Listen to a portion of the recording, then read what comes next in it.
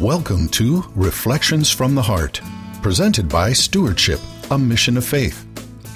Reflections from the Heart with your host, David Abel, is an outreach of gospel reflection, a ministry of Stewardship, a Mission of Faith. For the next 30 minutes, please join David as he breaks open the bread of life in the gospel reading for Sunday's Mass. And as the same Holy Spirit who inspired the biblical writers inspires us today with the truths he reveals to our hearts through his word. Now, here's David with Reflections from the Heart. Welcome, everyone, to another session of Reflections from the Heart. My name's David Abel. Today I'm joined by Rick Hackman and Rob Longo. Welcome, one and all. Good to be here, David. Hi, David. Awesome. If everybody would take a moment and get their Bibles, we're going to turn to the Gospel of Mark, chapter 10, verses 35 through 45. But before we break open the bread of life, Rob, do you mind inviting the Holy Spirit into our hearts? I would love to. In the name of the Father, the Son, the Holy Spirit. Amen. Come, Holy Spirit. Come, Holy Spirit, fill our hearts with your love. Come, Holy Spirit, fill our hearts with your wisdom. Come, Holy Spirit, fill our hearts with your knowledge and understanding. Come, Holy Spirit, fill our hearts with your docility, that we will be moldable, teachable. Lord, thank you so much for this time. Thank you for your love. Thank you for the gift of your word. Thank you for the gift of the Holy Mass. And on Sunday, we're going to encounter you, Lord, in your word, in the Eucharist, with each other, with our priest. And as we prepare ourselves for Sunday, Lord, just help us truly to enter into the gospel that we will hear. Help us to enter into that now and just be totally open to receiving anything that you want to give us, any direction, any correction, any challenge. And Lord, please fill us with the courage that we need to live the gospel, to live your word every day as husbands, wives, brothers, sisters, sons, daughters, friends, colleagues, in every aspect of our lives, that we will be the light, your light, in all situations. And we pray all this in Jesus' name. Amen. In the name of the Father, and Son, Holy Spirit. Amen. And Rick, do you mind giving us a little bit of gospel love today? Be glad to. As David said, the gospel comes from Mark chapter 10, verses 35 through 45. James and John, the sons of Zebedee, came to Jesus and said to him, "Teacher, we want you to do for us whatever we ask of you." He replied, "What do you wish me to do for you?" They answered him, "Grant that in your glory we may sit one at your right and the other at your left." Jesus said to them, "You do not know what you're asking. Can you drink the cup that I drink, or be baptized with the baptism with which I am baptized?" They said to him, "We can." Jesus said to them, "The cup that I drink, you will drink, and with the baptism with which I am baptized, you will be baptized. But to sit at my right or at my left is not mine to give, but is for those for whom it has been prepared."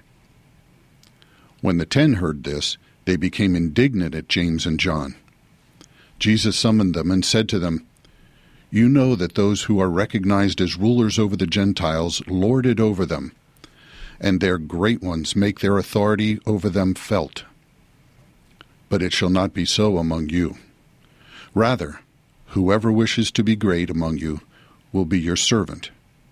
Whoever wishes to be first among you will be the slave of all.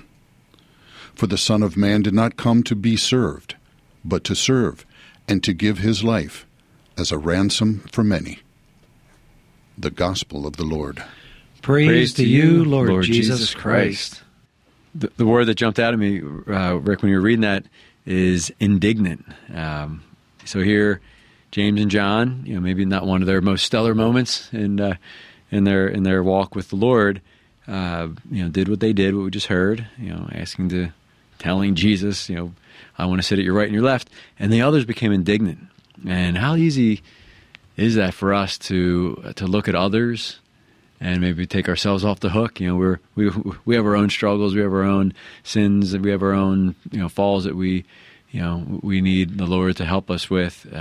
But sometimes I guess I can become indignant and look at other people and just be like, "Oh, look at that person! Look what they're doing!" And it just takes trying to take the focus off of me, as opposed to just asking God to reveal in my life where have I fallen into pride, where have I fallen into laziness, where have I fallen into, to greed or anger, anything. It just, because the only person I can change is me, right? So God, please help me to allow you to reveal and to change me where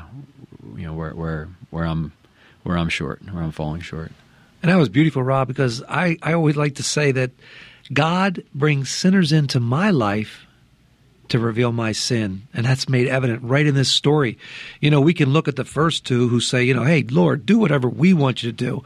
We want to sit on your right and your left-hand side. This is all about me, myself, and I.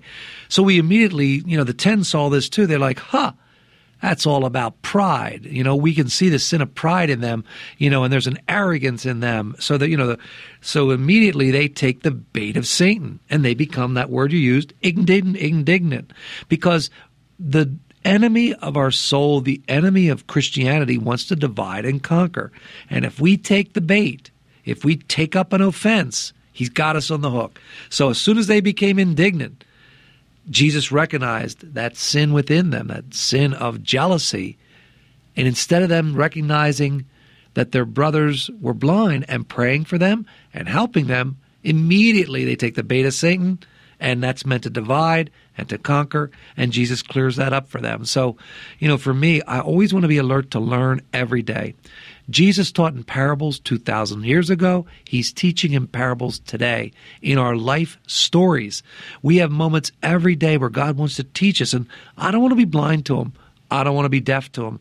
I want to learn. When the Lord allows me to see and have a sinner be brought into my life, I want to be his heart, his mercy, his compassion, his love. That's what I want to be. That's what I want to be. So for me, keep teaching me, Lord. Keep taking me to school. I want to grow in holiness.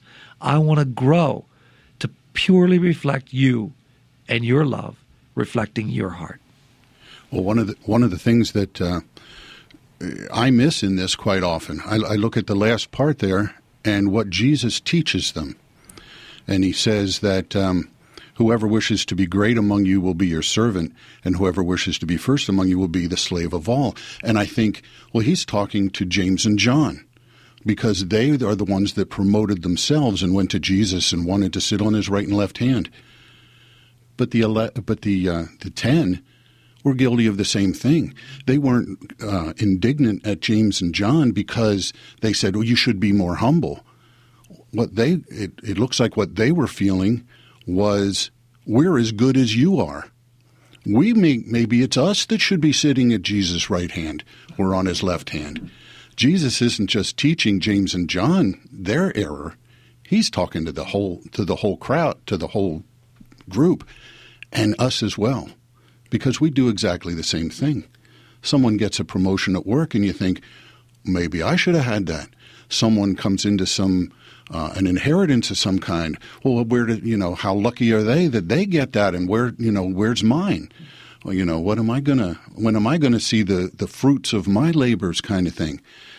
And he's telling all of us, you need to sit yourself at the lowest place at the table so you can be lifted up, not put yourself at the head, so that because you might be brought down. I love that, Rick. That was beautiful. And I always like to say I'm a constant work in progress, and I am open, Lord. Do what you need to do in me, through me, with me. I'm all in, Lord. So sometimes he uses a hammer and a chisel, and sometimes he uses a jackhammer. But for me, I'm all in. Why? Because I want to be a disciple of Jesus Christ. And the Bible clearly tells us, if you want to be a disciple of Jesus Christ, there's 3 pieces of criteria. Number 1, deny yourself. We see clearly here that James and John, they weren't denying themselves. It was all about themselves. And then number 2, pick up your cross. And my buddy used to tell me, hey, David, don't just pick it up, embrace it. Because through that experience in the cross, you will grow in holiness. You will grow in wisdom. God will use that for your purification. So pick up your cross, and then the key word is follow me, follow Jesus. And there's another little word that comes after that, which kind of frustrates me, daily. It's not a once and done phenomena. It's a daily journey. So it's a matter of when you wake up in the morning, man, start with God. Pray the morning prayer that's found in our Stewardship and Mission of Faith prayer booklet. Start your day with God. Give your day with God. Invite Jesus along for the journey. Ask the Holy Spirit to light your path. And man, let it be that great adventure. So for me, following Jesus is that last line.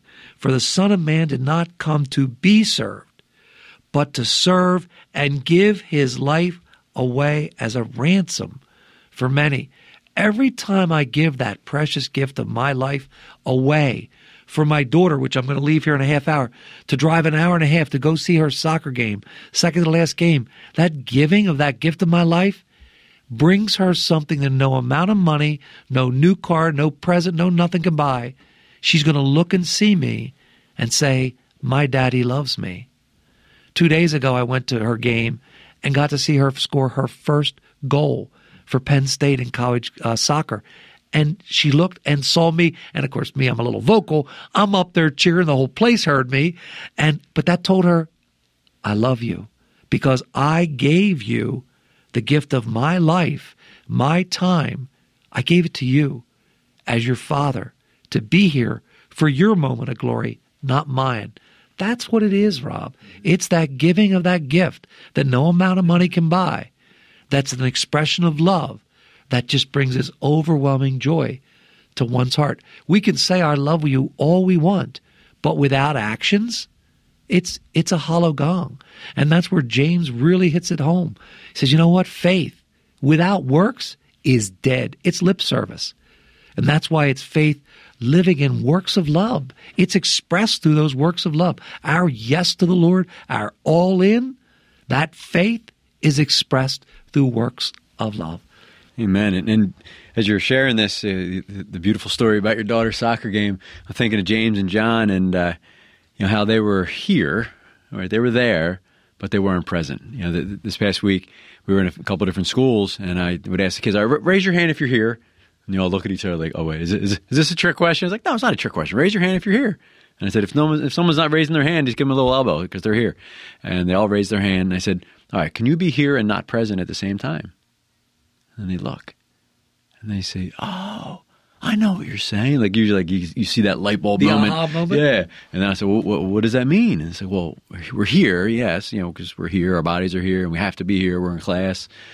But being present is different, that we're here because we want to be here, our hearts are here, our minds are here, right? So James and John were here, they were there, but they weren't present. Like they weren't in the moment with Jesus. I mean, Jesus is there, and he's telling them things, and he's showing them things, and he's sharing his life with them, and they were somewhere else, right? They were there, but they weren't fully present. And the gift of our presence is when Jesus says, I thirst, he's on the cross and he says, 7 last things. And one of those last things he says is, I thirst. I thirst. And he wasn't looking for the water boy to bring him Gatorade. He's saying, I thirst for your presence. I thirst for your heart. I thirst for your yes. Right? That every day, every moment that we are not only here, but present, because Jesus is always present to us. The day that we say, Lord, I am here and I want to be here. Yes, I'm at church. I'm here, but I want to be here. I'm entering into prayer, and I want to be here. I want to be here. I want to be present for you. And that's where I think James and John might have gotten a little off, because they started thinking, and as we could, right? We get distracted. We think of a bunch of different things, and even there could be times where we are here and we're present, but then we start to daydream, or we get into habits and routines. Even if we're going to daily mass, sometimes that can become a habit, right? We can just kind of go, and because that's what we do every morning. And we're here, right? But are we truly present? Are we engaging? Are we encountering? Are we encountering Jesus in the moments of our lives? There's a quote this past week. I was leading some prayer reflections, and I said, all right, guys, this is going to be the first time that I'm leading with a quote. Well, it's not the first time I'm leading with a quote, but a quote from this particular prophet. And then I said, name some prophets. And they start naming some of the prophets, Elijah and Isaiah and Moses. All right, so we're going to lead into our time of prayer with a quote from the prophet Selena Gomez. And then some of the people that are asleep are like, what? Selena Gomez? I said, you weren't expecting that. But she had this quote in answer to a question, how do you avoid the negativity of social media?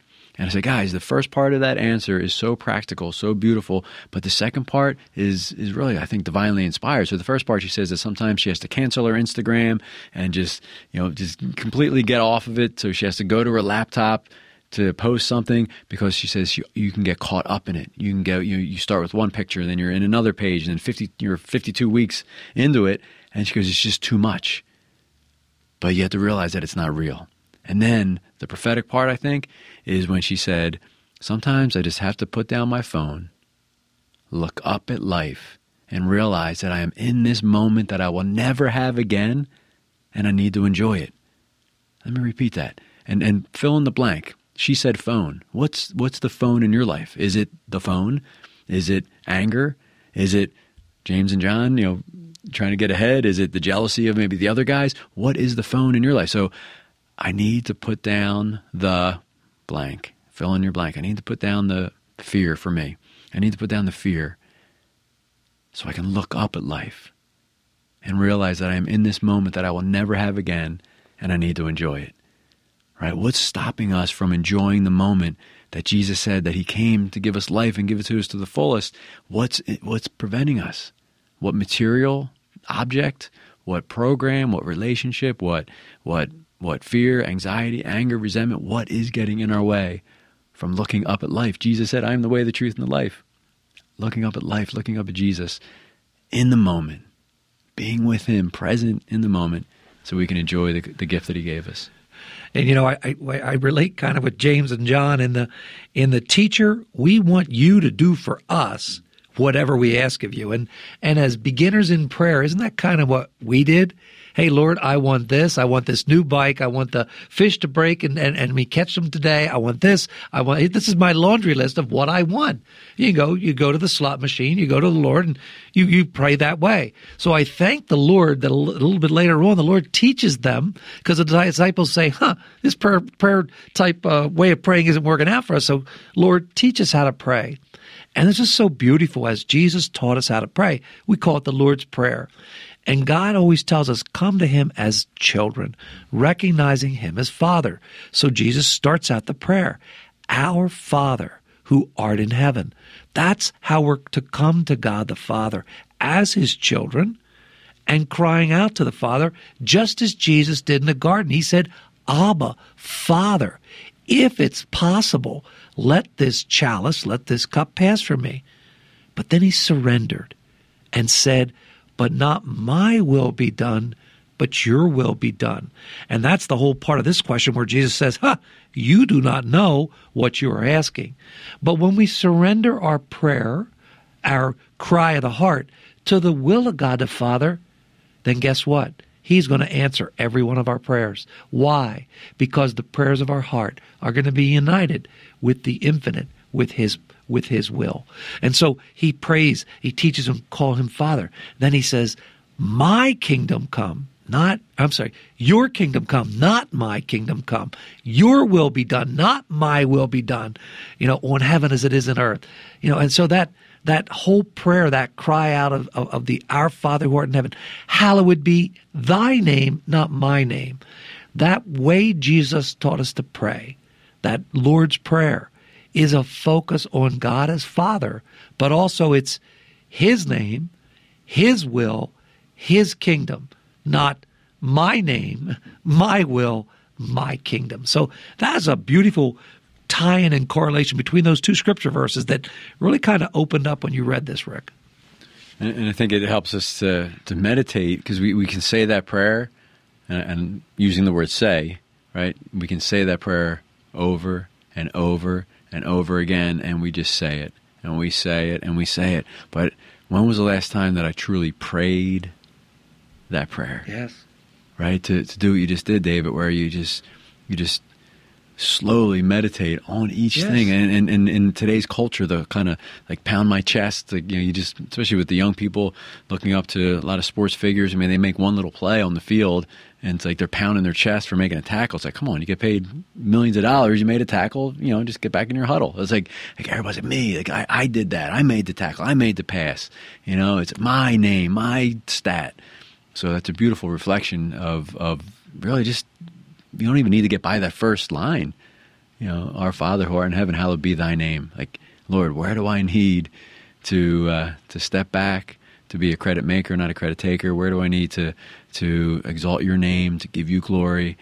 Where have I tried to step in to maybe take some of the glory? Just, that first line alone could be a holy hour reflection in and of itself. That's beautiful, Rob. And there's another part of that Lord's Prayer that really, when you meditate on it, oh my goodness, do you realize what you're praying? And it says this: forgive us our trespasses. How? As we forgive others their trespasses. Do you realize what you're praying? So if you hold unforgiveness, you're saying and praying to God, don't forgive me of my sin of unforgiveness because I won't forgive that person. In other words, you're locking yourself in to your own prison cell when you hold on to unforgiveness.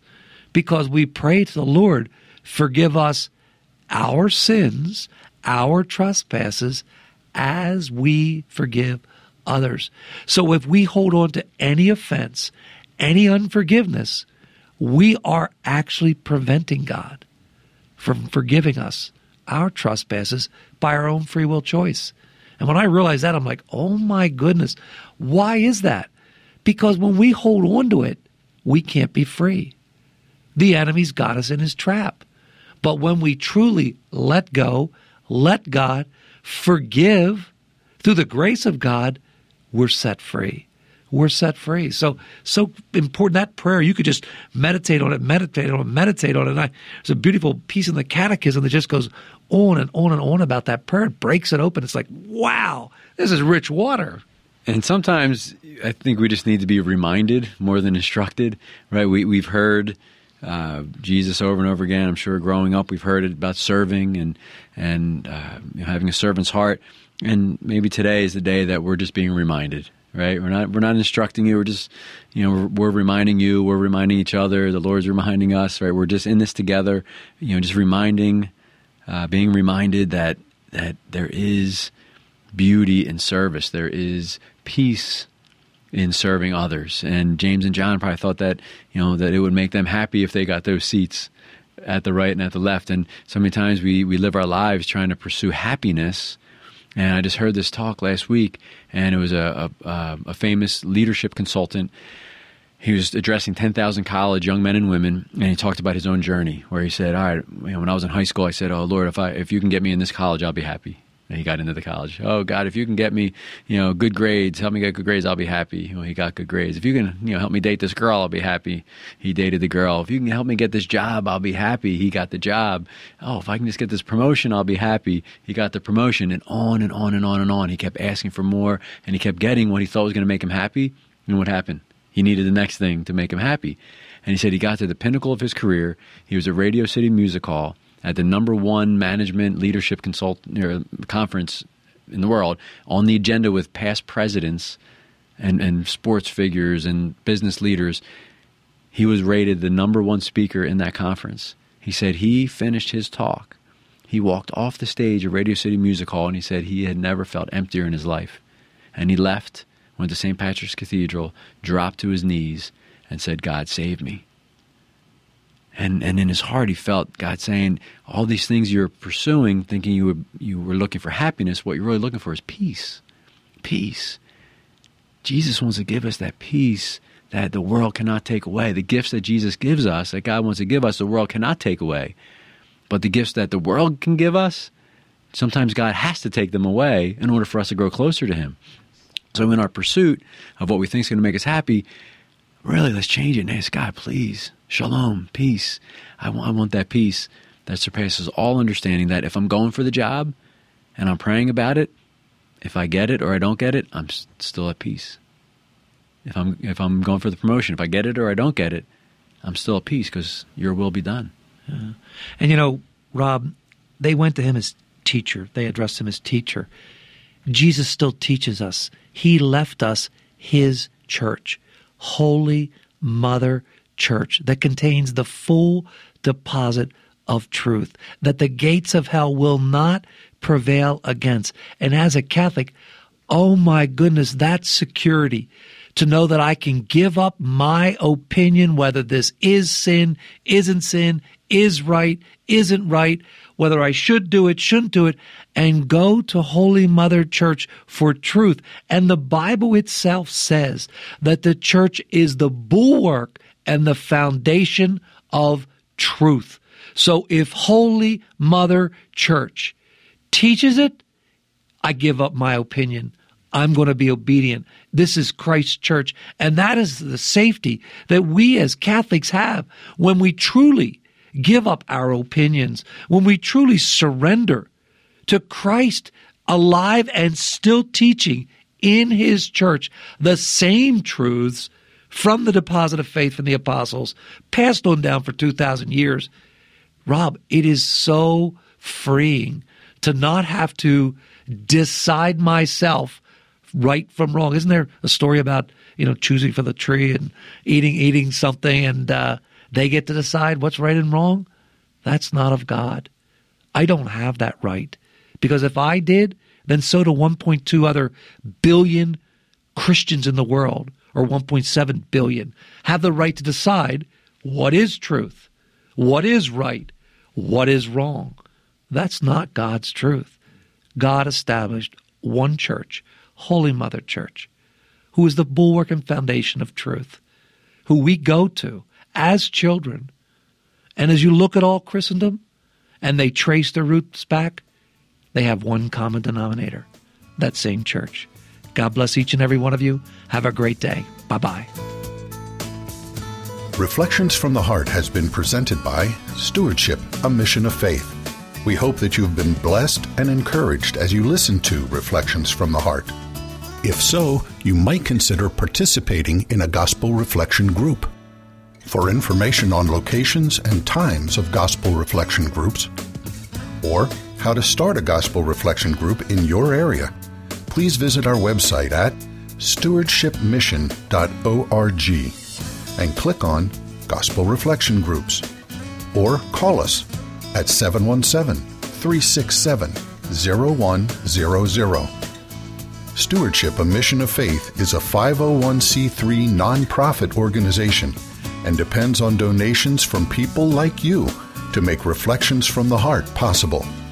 If you enjoyed this broadcast, please prayerfully consider making a tax-deductible donation by visiting our website or calling us at 717-367-0100. On behalf of David and the staff here at Stewardship, a Mission of Faith, thank you for listening. And until next time, may God bless, protect, and guide you on your journey home to Him.